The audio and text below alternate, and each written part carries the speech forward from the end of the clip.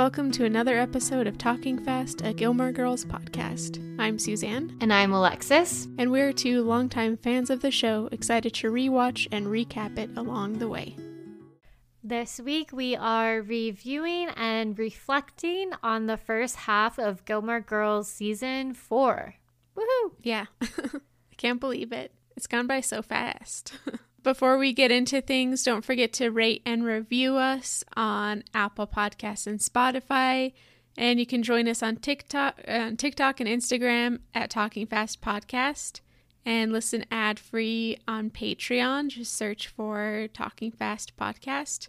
And you can email us at talkingfastpodcast@gmail.com with any of your thoughts, criticisms, anything like that. Just be nice.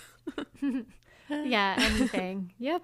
So our plan for this mid-season recap is to look at the season as a whole so far. We will try to recap the entire first half in 45 seconds, and then we will also be discussing our, the highlights so far, some, discussion questions about the first half. It's a lot of fun, a lot of just conversation. So hopefully you've been with us for one of these before, so it won't be too shocking. A lot of tangents, I expect. Yeah, but lovely tangents. Mm-hmm. Planned tangents even. Yeah. So let's begin with our big picture previews of our feelings about the first half of season 4. I thought maybe one way we could think about this is like the classic teacher metaphor. If you were to grade the first half of season 4, what grade would you give it? Oh, wow. I think I would give it a solid A- to B+ for some episodes. It's a good first half of the season. There are some things that I think they're still trying to work out some kinks with the split locations and stuff. And some of the storylines were a bit not great. But overall, I think it still had more good in it than, say, the first half of... I don't know, the first half of season 2 was really hit or miss, if I remember correctly. So I think they're getting more consistent. What would you grade it? I think you took the grade right out of my grade book. I was thinking the same A- between B+ territory. And it would probably depend on my mood of which way I was leaning. But today I'm feeling optimistic. So yeah, I want to lean toward, a 90, right? Right smack dab in between the two options. Primarily, as you're describing, so much consistency across. There was a couple A's probably, but then so many A- and then a few B's for episodes. And really the detractors being those wobbly storylines, you're talking some pieces of the puzzle were so strong, but then others were quite flimsy, the Nicole and Luke, Dave and Lane, the end taking forever. Well, that's my personal pet peeve, but Lane at college, so many of these things are kind of just I don't know, not sketched out fully, but some of the other stuff, the stuff that is sketched out fully is really satisfying, and it's just plodding along very consistently, for lack of a better word. So yeah I do have a feeling I remember quite a bit of what's coming in season 4, and I think that our average will probably go up for the second half of the season even higher, because there's some kind of iconic storylines that happen. We'll see. Yeah, that is exciting to know that it's bright. It's a bright future rather than oh no, we have bad things coming. Yeah, the second half of season 3. I mean, the second half of season 3 was still great, but it also had some really dark things coming, the combustion of Jess and Rory and that stuff. Yeah. I guess there's kind of it's the twinned excitement and dread, actually, if you think about it, for the very final moments of season 4. It's the darkest and the lightest of Gilmore Girls, which is kind of fun. Yeah, I'm looking forward to it. Before we get there, we will look backward and talk fast, ideally, as we challenge ourselves to do our talking fast segment, giving us 45 seconds for all of the 11 episodes that we've covered thus far, and it should go perfectly well. Mm-hmm. Yeah, we'll see. Are you prepared to go first? In the sense that I know I'm supposed to go first, so I will. Okay, good enough. Okay, ready, set, go. We are in college and we are building an inn. So Rory is at Yale, so is Paris. They have different classes. They meet Asher Fleming. He gets in an affair with Paris. There's also a newspaper where Doyle is. Meanwhile, Lane is kind of at college. She's also in the band, and then she's going to get kicked out of the house because Mrs. Kim finds out. Like I said earlier, Lorelai is building an inn, so is Sookie and Michelle, and temporarily that one guy who's the nanny that I forget his name right now. Let me recuperate.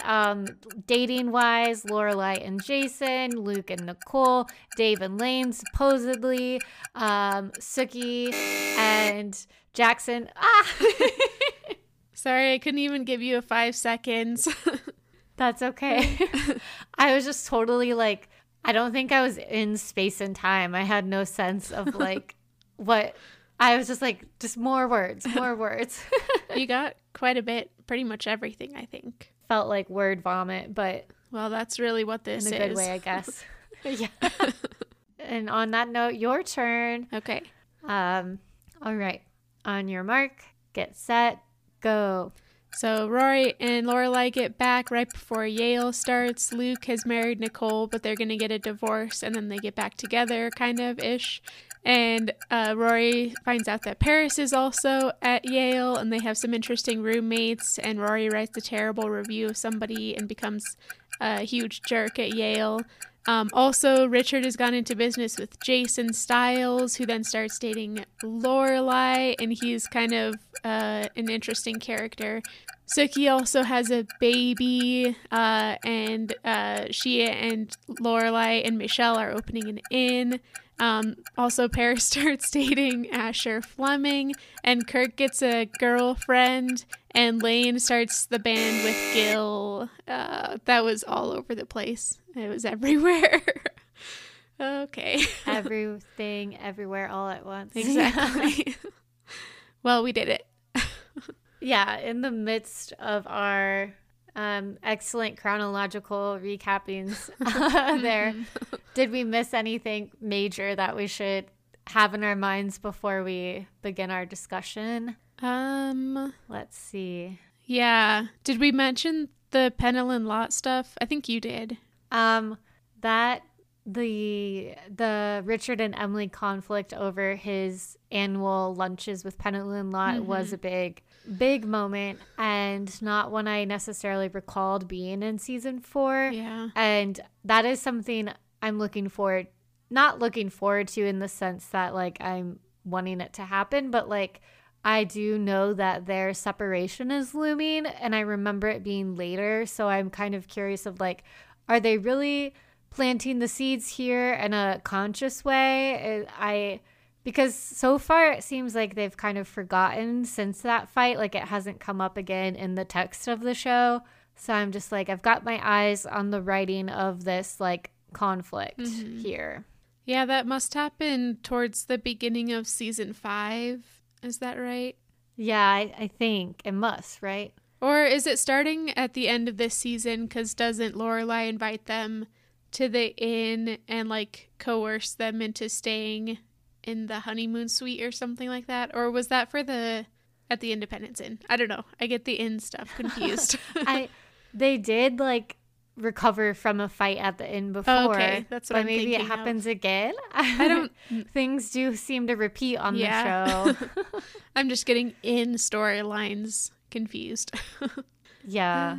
But it's coming. It's been so long since we've been in an inn. I know. Yeah. So should we start with the good things? Did you have an MVP for the whole season or the first half of the season?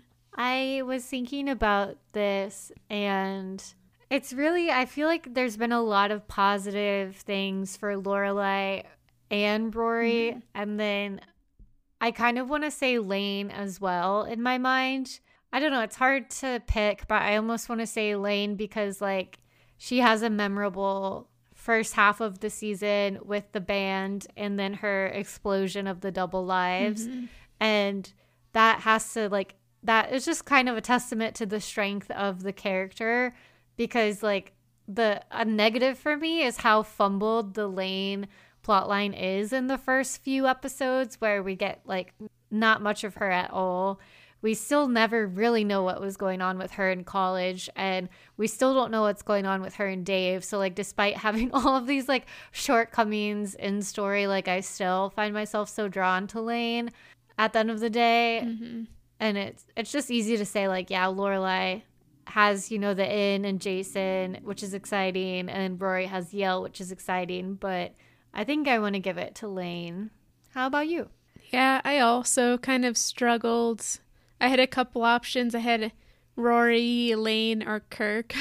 But I think I've decided to give it to Rory, even though she's, like, there were a lot of things in this first half that kind of annoyed me about her. Like, her kind of self-entitlement is starting to really show, especially when she's amongst other college students most of the time. But I also think that she's, like, making a really hard transition, and she's doing a great job, even with any little fumbles that we can criticize as obviously viewers, not in her life because it's not a real life. But yeah, so I think she's doing a great job, and yeah, I think I'll give her my MVP. Though Lorelai also has some good stuff, but yeah. Yeah. I like your explanation of Rory at, like, this tough transition in life. And I think part of what, like, is still so good about this phase of the show is, like, there's still, like, a point of return. Mm-hmm. Like, we're not too far gone yet, you know, to, like, think, like, oh, she will overcome this entitlement issue, you know, like, this will all be part of that, like, trajectory and growth. We can hope, you know, and we don't yet know that, like, that might not come around. Yeah, there's still a potential light there. I also completely forgot to mention anything about Marty. I guess he's not really that important. Oh, yeah. But he did exist. He did, yeah. Yeah, I wonder how much more of him we see, because I know he comes up again in season 5. He's not too rememberable. Yeah. I mean, memorable, not rememberable. Yeah, I don't really remember anything either. They really, like, they could have really done something with his character, I think, but yeah, they friend-zoned him too early, and then it's just hard to, as we see with Rory, like, it's hard to really give her any friends, much less a male friend. So I guess it just wasn't, there just wasn't enough space for it or something. I don't know. Yeah, maybe so. I think, yeah, you're right. Like, he was friend zoned, not even by Rory, but by the writers. Poor guy. Oh my gosh. Because a question I wrote for our discussion questions was, like, if we were the writers, what are some, you know, pairings or friendships that we would have added or relied on in this first half of the season? And I think Marty could have gone either romantic or friend or both in a productive and fruitful way, like maybe following the laundry guy situation. Like, I would have loved to see, like, they go on a date or two and then, like, just it fizzles and they become friends or something like that. Like, just a little quick representation of, like, just a normal dating situation for Rory. Yeah. I feel like maybe I'm asking for something boring, and if it had happened, I would have been like, that was random and pointless. But, like, in my aspirational mind, I'm just like, that would have been so just refreshing. Before she returns to an ex, like, my girl deserved a little bit more from her college dating life. Yeah, seriously. And also Marty deserved a little bit more than to just become, like, the jealous or, like, kind of humiliated friend, like, potential lover when Logan comes around. Because that's really what he ends up being at the end. And then, of course, there's the terrible stuff in season 7. Right. It kind of goes back to your point, I think earlier on when we were talking about like the characters that populate Yale when we first met them. And it was like they're kind of just these flat surface level characters who are just meant to be different types. And so they're never like fully sketched out really and don't seem like real people or real options for Rory to be a friend with. And it's like they almost did that with Marty, but they do it later on. Like when they introduce him, he is more sketched out and interesting. He has like the most chemistry with Richard of all people. Like their exchange about if you qualify as a naked guy, and he calls Richard Obi-Wan, and like it's like he's got personality and whatnot, but then they reduce him to the type of just the side friend / wannabe boyfriend, etc., etc. Justice for Marty. Yeah, seriously. In a certain way. Yeah. Speaking of that, did you have a least favorite episode for this half of the season so far? Honestly, there isn't really a specific episode that pops into mind that I felt like really, really strongly about. But I think I would say Die Jerk, which I actually felt like I almost didn't want to pick it because I do feel like it like allows us to have important conversations and forward good critiques of the show. And like, I don't want to forget that it exists because it's like so emblematic of like Gilmore Girls issues, but like it's definitely the least pleasant to watch by far. And I would never like choose to watch it probably unless I was just trying to do a rewatch completely, like without skipping stuff. So yeah, I mean, I think you get that, and I wouldn't be surprised if that was also your least favorite, but what was yours?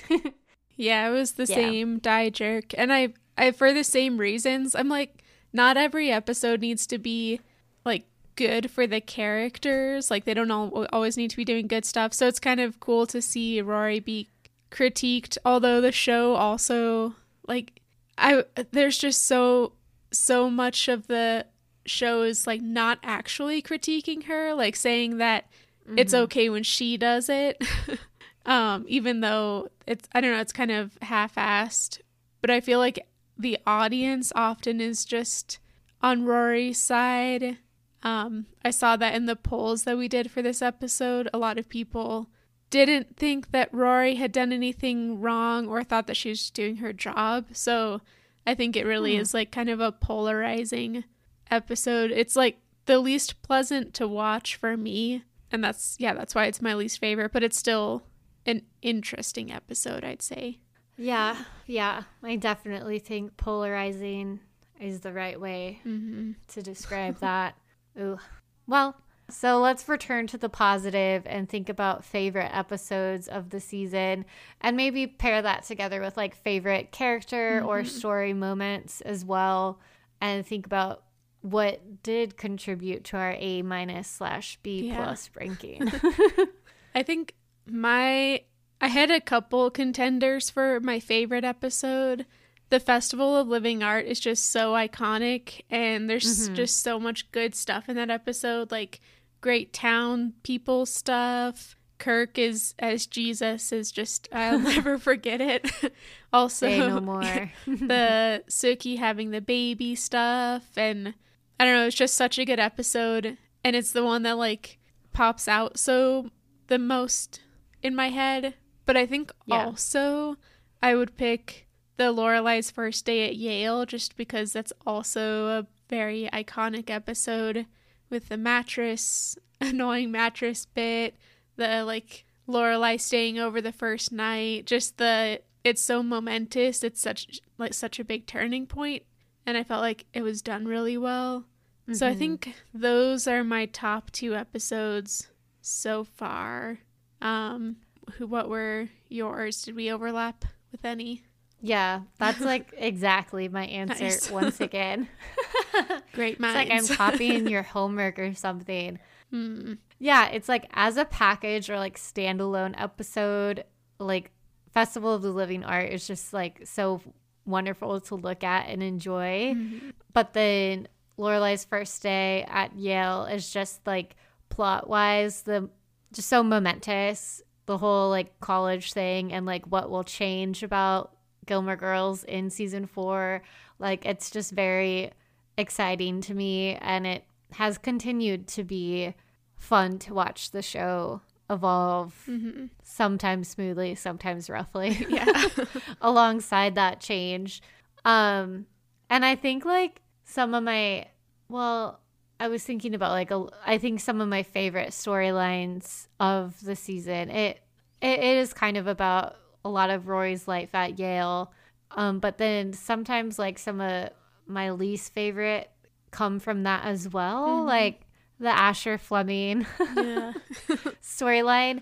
And I wonder, like, this won't be a fair question to ask of you because I'm not sure if there is an answer, but like, why, like, what is the point of having this Paris and Asher Fleming plotline, like, within the larger context of the show? Like, they could have not done this, but they chose to do it.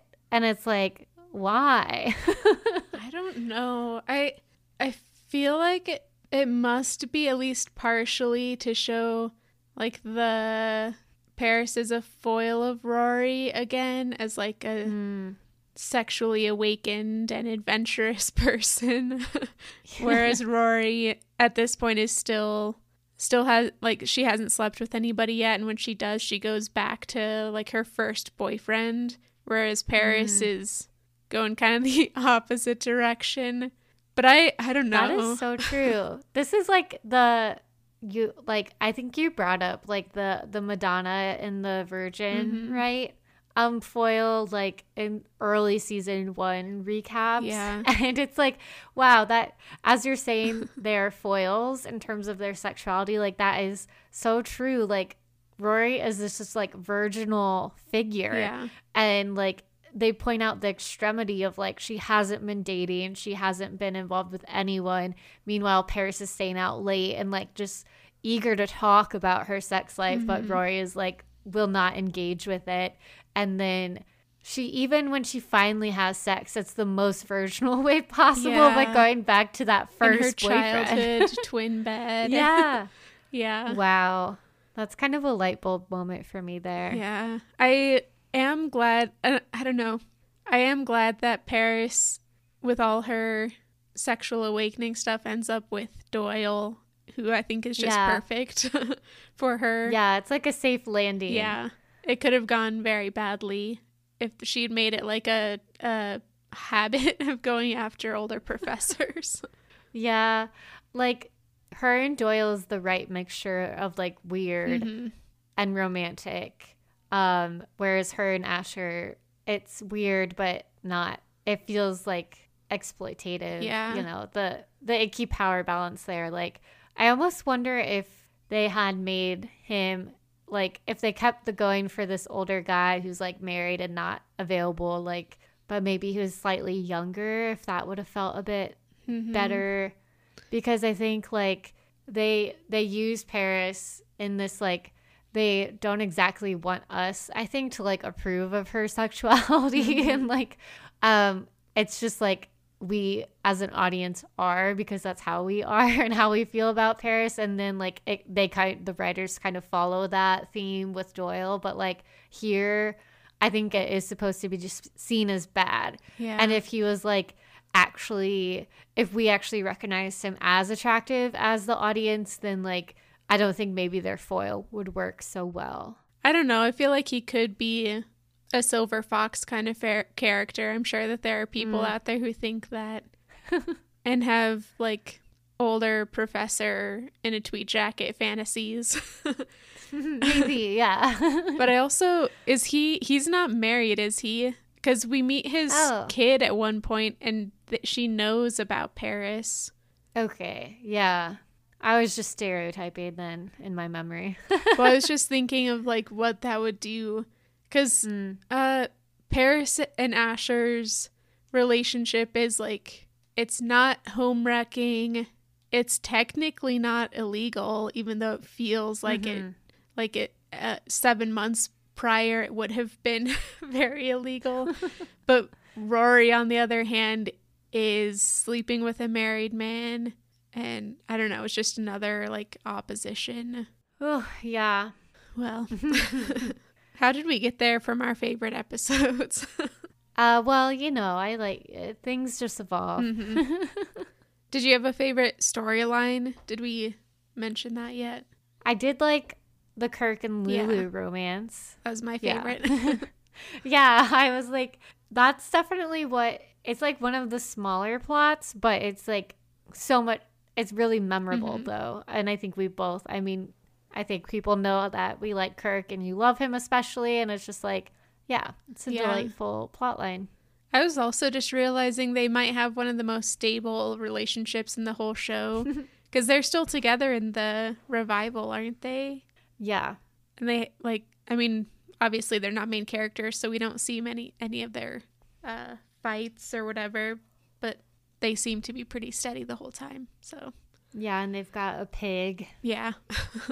That's where there's a weird line in the revival where they said like we all talked Kirk and Lulu out of having a kid. We got them to like get a pig instead. That was messed up. And I was like, excuse all of you. Yeah. Here's the most stable couple. Like, yeah. I would say that Sookie and Jackson would be giving them a run for their money, but like Sookie's nowhere to be seen in the show, let alone that marriage. So that line like reeks of eugenics, especially if we're reading Kirk as a clearly autistic character. Like he isn't fit to have children because of that. That's so messed up. Mm-hmm. Yeah, it's fucked up. Well, back to season 4. I thought it would be fun to talk about, like, inspired by what we liked and what we were wanting more of, like, what if we were writers in an alternate world, like, what would we change or, like, add to the first half of the season? Like, what is one thing you would change? Let's start there about the first half. I was kind of struggling with this, but I think what I would do, and this would also fix like one of the worst written storylines that we've complained a lot about. I would have Lane's like double life be discovered in the first couple episodes by Mrs. Kim. And then we could avoid all the weird stuff with her supposedly going to college. And we could have like, I don't know, more, she could get a job at Luke's because of that. It would just make a lot of stuff would make a lot more sense if she and Mrs. Kim had a falling out like at the beginning and she was trying to pick up her life and move on with the band and stuff and figure out what she wanted. And she still does that in the future episodes, but I don't know, just make more sense earlier on, I think. I love that idea. Like, just jumpstart that storyline and get it going right early on. And, like, that would give her a parallel path to everyone else. Yeah. Like, Rory's starting something new. Lorelai and Sookie are starting something new. That would put Lane on that path as well. And I really, really like that idea. Yeah.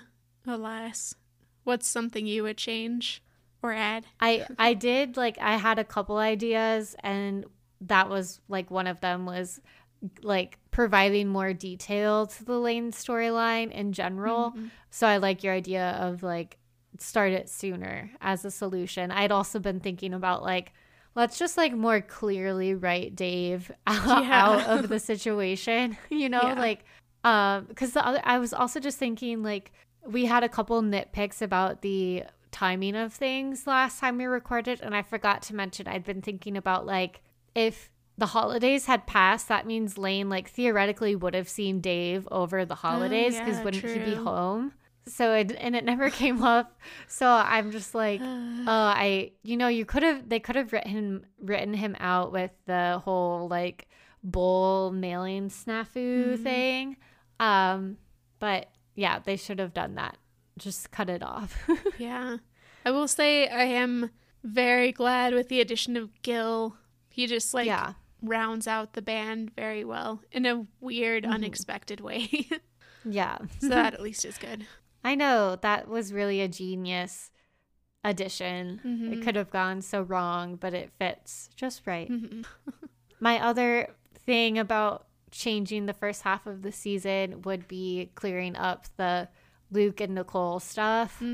I don't know how. I don't know what the solution is necessarily, but I think they just went like nowhere with it. Like they were like, let's just have it be in the background. And so it could be anything, but it's also nothing at the same time. And if they had just chosen a direction, like they are not together anymore, or they are together and it's in a weird, like they're dating, they're married, but they're dating thing, that could have been interesting. Or like they are only booty calls. And so like, let's just see what that is like and how that could blow up in his face. Like, just choose a direction with it and go with it and give screen time to it.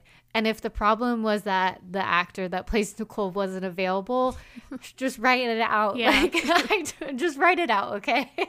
They set it up at the end of season 3 to write her out so easily. Because Luke had that like weird dream of Lorelai coming over and saying, don't go on that cruise or whatever it was.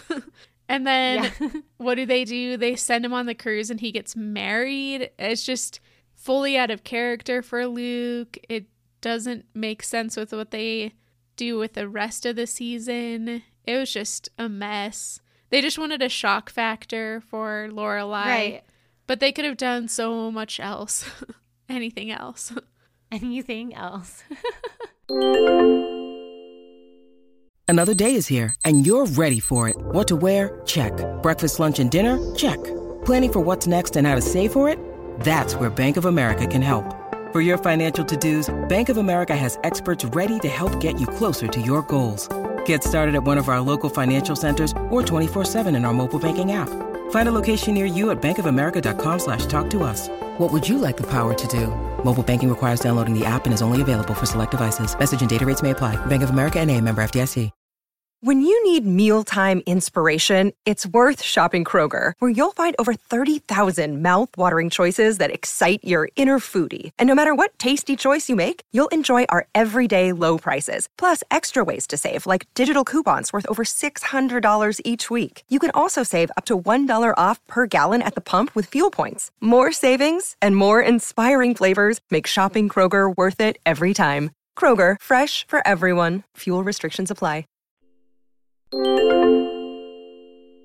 Speaking of things like that I would envision as fun to add to the season in terms of like different character pairings that we maybe didn't see, I thought on like the Luke front that it could have been really fun to see him and Lane interact a lot more now that they are like technically working together. And we saw one episode of it and I felt like we really liked the fun vibe it brought. And your idea of like having, if we'd had Lane get kicked out sooner, we could have had more of that. But like, I feel like that could have given something more for Luke to do beyond this weird Nicole stuff. I don't know. Like, I think that would be fun and a way to get more of Lane on the show. Yeah. At the very least, I want to see her interview. I know, that right? Sounds funny. Like, I want to see her lecture Luke for hiring. Yeah. What's his name? And the frog guy. Yeah, frog guy. Yeah. And what if Lane was the waitress at Kirk's first date? Yeah. I'm sure that he could have convinced her to like dress up in a black tie outfit and have the whole formal waiter kind of thing going. Yeah. That would have been so fun. It would have been fun. Were there any other pairings, romantic, friendship, enemy, etc., that you would have liked to see? Well, I have mentioned two that I want to reiterate, especially because we need to make this show less straight. And that was, they're both enemies to lovers stories. So I want Hank from Woodbury and Taylor to get together. Yeah, I forgot about that one. I don't know how it's going to happen, but they obviously have enough interactions. And he was at the Festival of Living Arts, so, you know, he's there. He's nearby. That would be such a fun one for them to, like, sprinkle into, like, the background of different scenes across many different episodes. Like, you just see them together, and then it's, like, increasingly, like, romantic or something. And then one day it's just like, oh, yeah, we're, like, engaged or something. Yeah, and then they try at their wedding to not only join themselves in matrimony, but join the two towns somehow. It'd be like with like a historical romance where the marriage is symbolic of two like countries uniting. Yeah. That'd be great. I love that. A whole spin-off. I'm going to write that fan fiction. Yeah, I would read it. I also then thought of Michelle and Tobin, and I feel like this one's a little bit harder to imagine just because they don't seem to have that kind of chemistry necessarily. Yeah. But they do have the enemies kind of thing going on. Yeah, they do have good. They've got good enemy chemistry. I agree that I don't necessarily see a sexual chemistry, but I can only imagine that it's not like they were directed to do that. Mm-hmm. So Yeah. I'm willing to admit it's a ship out of convenience, you know? Like, it's not like we're given many other gay characters. So, like, of course, we're going to put the two together that we have. And would I like to have more options? Yes. But this is what we're working with. And so I'm going to do my due diligence to ship them together, you know? Exactly. Yeah. I had the Michelle and Tobin one down. I remembered when you said that. I want to see Rory with literally anyone else at Yale. Yeah. Like in any relationship capacity. Just want to see her interacting with more people. Maybe like her roommates would be an easy one. But secondly, this is something I just thought of for the first time. I would like to see Jason and Christopher interact. Oh, gosh. In present day. Yeah, because we heard about Lorelai saying Christopher hated Jason, and I would just really be so intrigued. You know, it's like Chris is at the point where he's with Sherry. They like recently had Gigi. We haven't seen them in a long time, so it'd be a good time to bring them back to the show. And since Chris had wanted to be with Lorelai, I'm sure he'd be jealous of Jason in some way, especially because Jason is sort of like a within the world bad boy type, which is exactly what Christopher is as well. So like, I feel like sparks could fly, fists could fly, you know? I don't see Jason as a bad boy type. I see him as like an underdog, previous nerd type, that's like grown up hot and like gotten some confidence and stuff. Because it sounds like when they were at summer camp together, he was like the one that was picked on. So it'd be interesting to see his insecurities come out again with Christopher around. That's a really good point. That could be cool. Yeah, that could. And we never see them interact, which is so... like Christopher doesn't come at all this season, does he? I don't think so. That's wild. I know. They like let you forget about him. Yeah. Only to bring him back in the worst way possible. Yeah. I think the next time we see him is when he's having trouble with Gigi. That's all I can think of in my mind as well. And I feel like that's when Luke and Lorelai are together. Yeah, and that's kind of a block in the road. Yeah. For them. Yeah. Wow. They missed out on what could have been a really interesting storyline. If only they had consulted us. I know.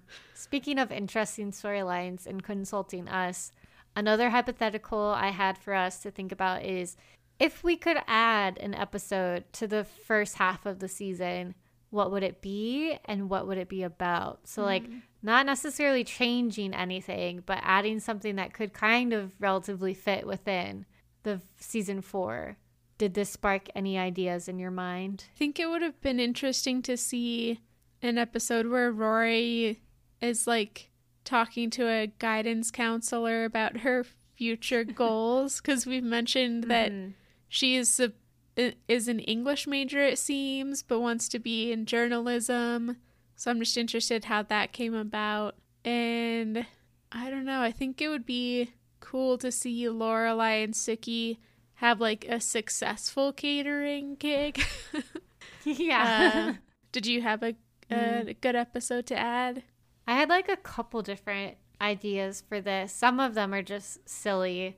Like the first one is an episode with Dave, Nicole, Jamie, like all of the missing characters. It's just like maybe I'd add Christopher now after our conversation and just be like, see what's up with them. You know, like are they all hanging out together? Or yeah.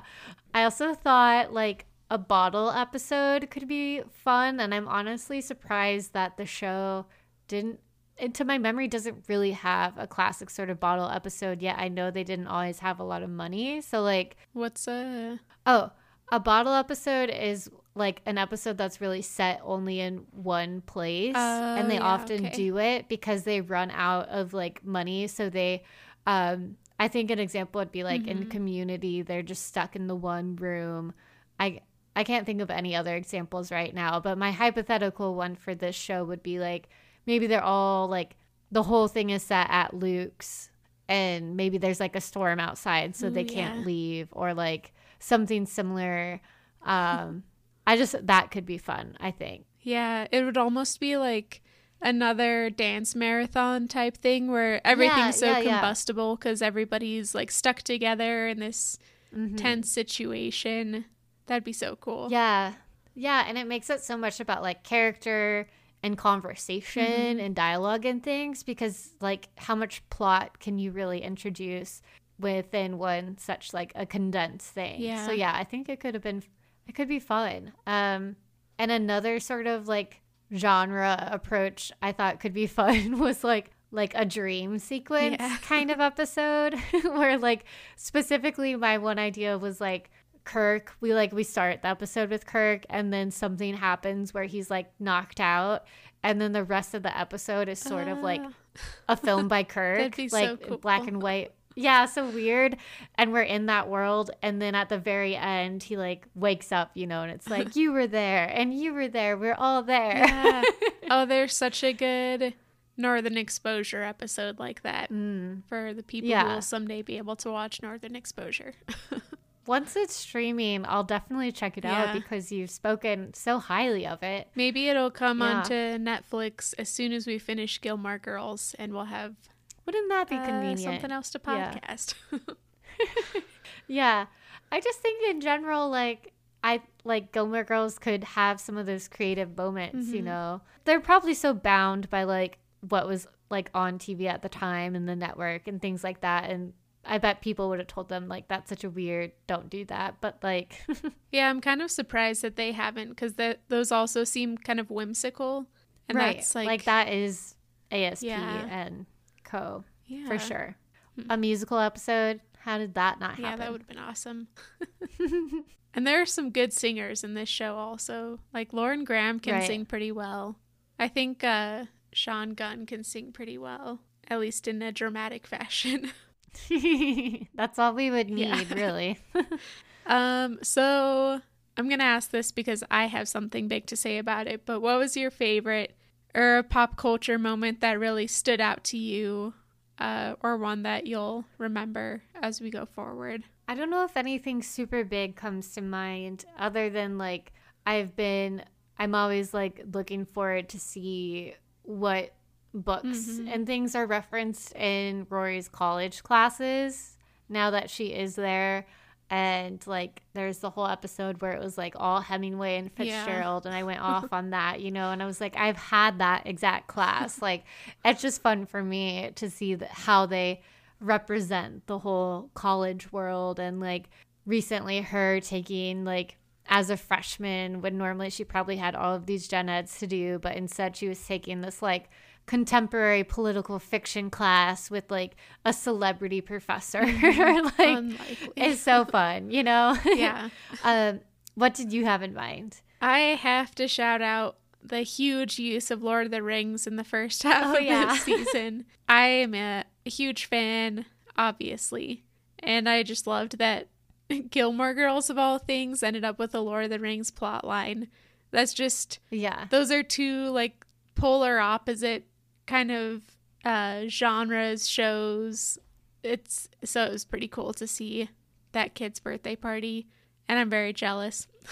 There could be something there. Like, what if they're not polar opposites? What if like Stars Hollow is like the Shire, and it's like they're like the hobbits who will then go on a journey somewhere, and it could be like a ragtag team of townies. I don't know. Oh, that would could be be cool. something there. Are there 9 townies? There's at least 9, probably. Yeah, but like main character ones. I mean, not main character, obviously, but Yeah, maybe. recurring. Yeah. Anyways, there's definitely more than 9 because we did a whole March Madness with. With a lot Yeah. of people, yeah. Okay, moving on. Did you want to talk about any more real things, or do you want to get into some speculative thoughts? No, I feel like we've covered a lot of real things. So just take us anywhere you would like to go. Okay, I like this question. So, is there a college student or college situation or something from another fictional universe that you would bring Rory to? Ooh, I like that. I hadn't thought about situations, so I will think about that a bit. But in terms of like characters that I like have characters, I would say I think Blair Waldorf is one that we've mentioned before, and I would like to see that, especially because I think in this world Blair would have rightfully been able to go to Yale and meet Rory there, and then hopefully be able to like help her with this entitlement, because Blair is of course she's like a queen bee, right? So she could like put Rory in her place or something like that. I don't know. Maybe I'm antagonizing Rory a little bit with that one. But Well. I also, another one that we've talked about before, but I think is worth bringing up again, would be like, for me, any of the guys from Greek. Like Evan is clearly like someone that Rory would date, and Rusty almost is like a Marty of sorts. Yeah. Cappy would be so different, but like she could maybe go that route. So I'd like to just throw all of them in and see which one she would go for. And it could also be like a love square kind of situation in the end. I don't know, but that's where I was thinking. I want How about Paris you? and Cappy to get together. That would be Ooh, like that a would be like- polar yeah. opposites attract kind of thing. I like that. I liked when he was with Rebecca, who Yeah. like Rebecca is very Paris coded. Yeah. So Also, that I would like that. doesn't Beaver get together with, is her name Catherine? The like, Yeah. She's very Paris Yeah. like as well. yeah. I like that. That's like one of my favorite pairs Yeah, on the agreed. show, actually. Yeah. I just had the thought, this isn't a college character, but it's a character about to go to college. So I want her to go to college with Rory. And it's Kat from 10 Things I Hate About You. The like Oh. super kind of feminist rebel girl. I want her to meet Rory, and because Rory and Lorelai say that they're feminists, but what they really mean is that they are women. Pretty much. There's like no other feminist ideals in there. So I want her to meet somebody who like has read a lot of the same stuff as her, but like thought about it in different ways. Because I think Rory's talked about reading like The Bell Jar and stuff like that, and Kat reads that in 10 Things I Hate About You, but obviously takes it in a completely different way and like internalizes a lot of stuff that Rory seems to just kind of read. Like we never really see Rory being influenced largely by the books that she's reading. Her character or like thought processes never really change. So it'd be interesting Yeah. for her to be set against a character who's like really impacted by radical literature. That is such a good point. You know, like, and as you're talking about that, it just is making me think like I feel like it's common to talk about Gilmore Girls and Rory and reading, and she's like classified as a reader, and that's one of the like her traits that I think a lot of people identify with her for, that, like myself included. And yet like, yeah, she really like, books really are kind of like objects to her. Props. And like things to be consumed, but like that don't affect her at all. Like they don't seem to like become a part of her necessarily, other than like her identity as like a smart, curious person in the world. Yeah. That I feel like that's one of the fascinating. big differences between her and Jess also, because Jess like seems to really like, he annotates all his books and stuff. He really seems to think about it. And when we meet up with him later on, when he's like writing himself and working at that press, he seems to kind of also have internalized a lot of stuff from his more like, I don't know, radical books.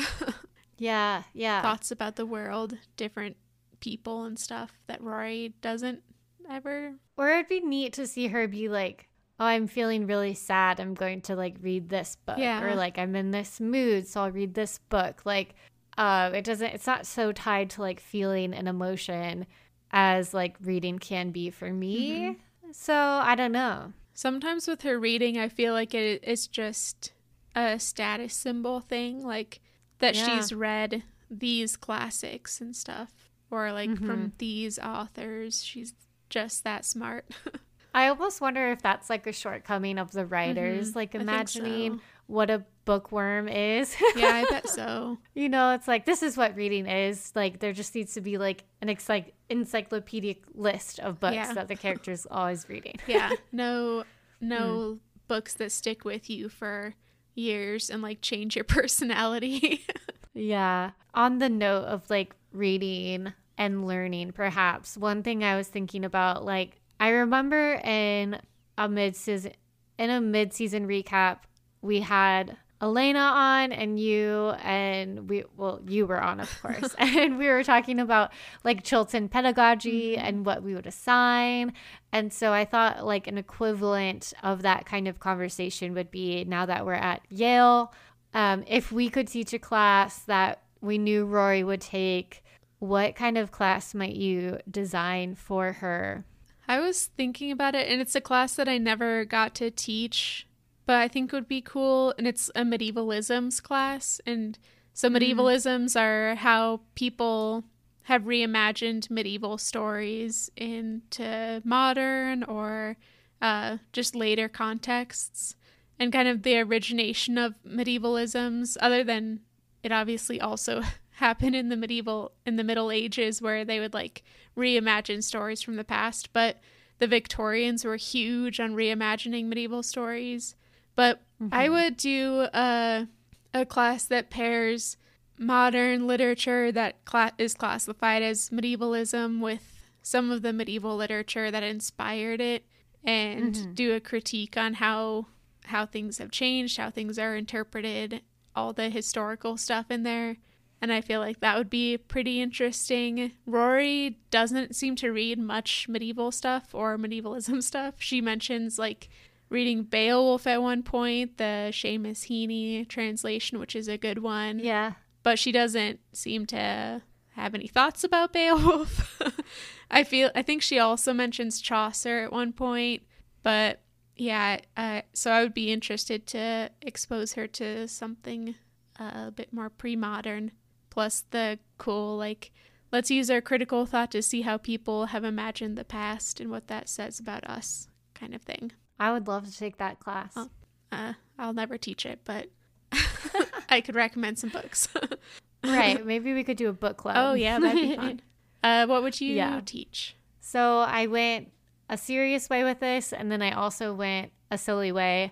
So if Roy was going to take a class at Yale, I think maybe I should teach journalism ethics. Yeah, somebody's gotta. Or any journalism class, like any one. Interviewing 101. Right. I don't know if I'm qualified. I do have a minor in strategic communication, and sometimes journalism was mentioned. But I think I could do it if I just read a couple books, I think I would know enough to educate Rory. So yeah, that's my silly answer. My more serious answer that I think would be fun and is also directed toward development for Rory would be, I think it would be like a literature class, and I think I would title it something like, "Hi, it's me. I'm the problem. It's me." Gosh. Cool. Taylor Swift reference. Because I think that like the anti-hero song and just the idea of like an anti-hero figure is so fun with Rory.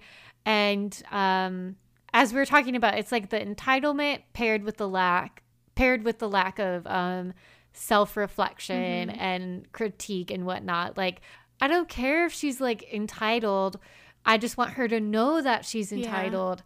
And either at least she knows it, and so she's fully a conscious person, and goes forward in life accepting that she's entitled. Or I want her to be like, oh shit, better do something about that. And even if she's not successful, at least she'd try, you know? So I was thinking in that vein of like maybe reading some different fiction or even nonfiction of very like complicated or flawed female characters. Maybe even not necessarily, I'm not sure the gender matters necessarily, but just like books full of maybe shitty people or just regular people. I don't know, but it involves like thinking about that. And so like I couldn't think of perfect books, but like if I wanted to go a fun direction, like maybe Gone Girl or like Amy Dunn is one of my favorite villains in a book. Or like The Awakening is such a fun, like, you know, mother going on a self-awakening sexuality journey, and like it investigates the trope of like the selfish mother. It's like, think of the children, but she's like thinking of herself for the first time. Like, I don't know. I think there's a lot that you could put in there, but like I think it could be good for her. Yeah, I agree. If she participates enough, you know. Yeah. Do you have any books that scream like, hello, I am the problem, it is me, and the main character? I don't know, not that are like coming to mind. That's fine. I was just curious. I feel like I've read one recently, but I can't remember exactly what it was, and I don't think I finished the book because the character never self-reflected. Maybe she did at the end. A book I know we've both read, Yellowface. Oh yeah, that would be a super great one. interesting for this.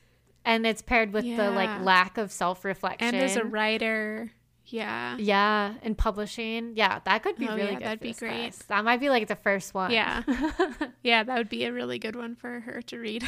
Cool. Yeah. Okay. Nice. Let's see. One last speculative question, since both of ours so far have been about Rory.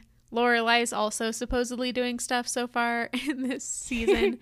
So I was thinking back to our friend, was it Natalie who was the designer? That sounds right. I remember that sounds like a getting designer. her confused with Nicole, so I think it was an N name. Yeah. But yeah.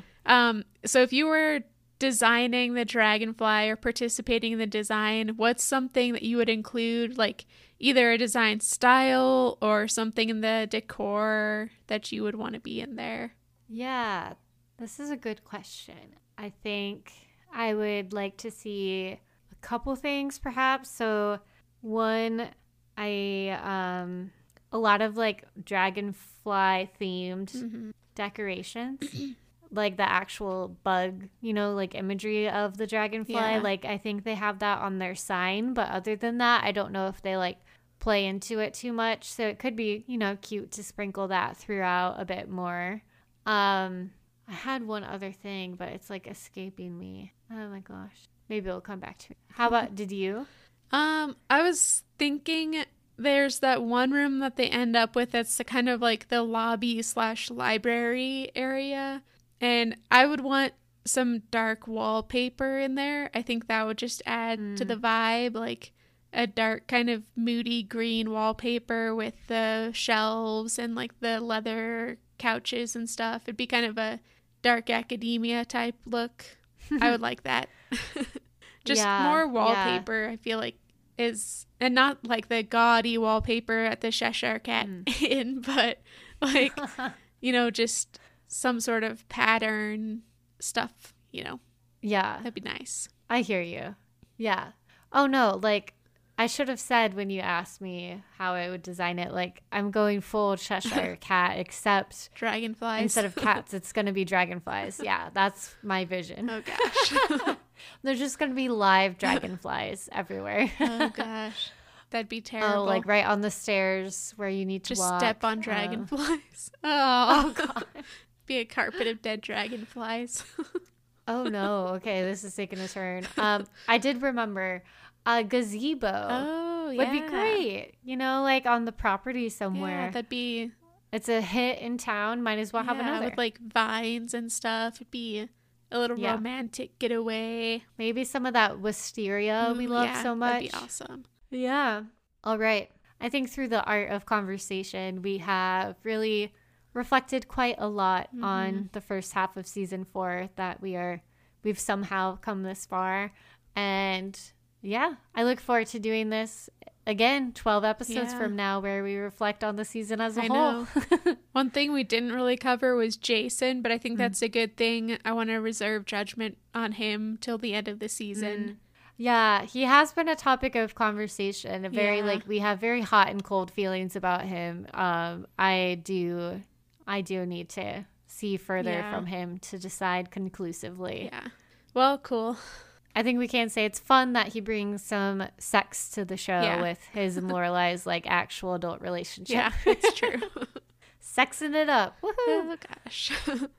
Well, on that note, Yeah. so next week we'll have a little AMA out for y'all to learn more about us, just for funsies. And then we're going to take a couple weeks off and we'll be back with the rest of season 4 after that. Yeah. Batteries charged, ready to Yeah. go. Woohoo. All right. Talk soon. Talk soon.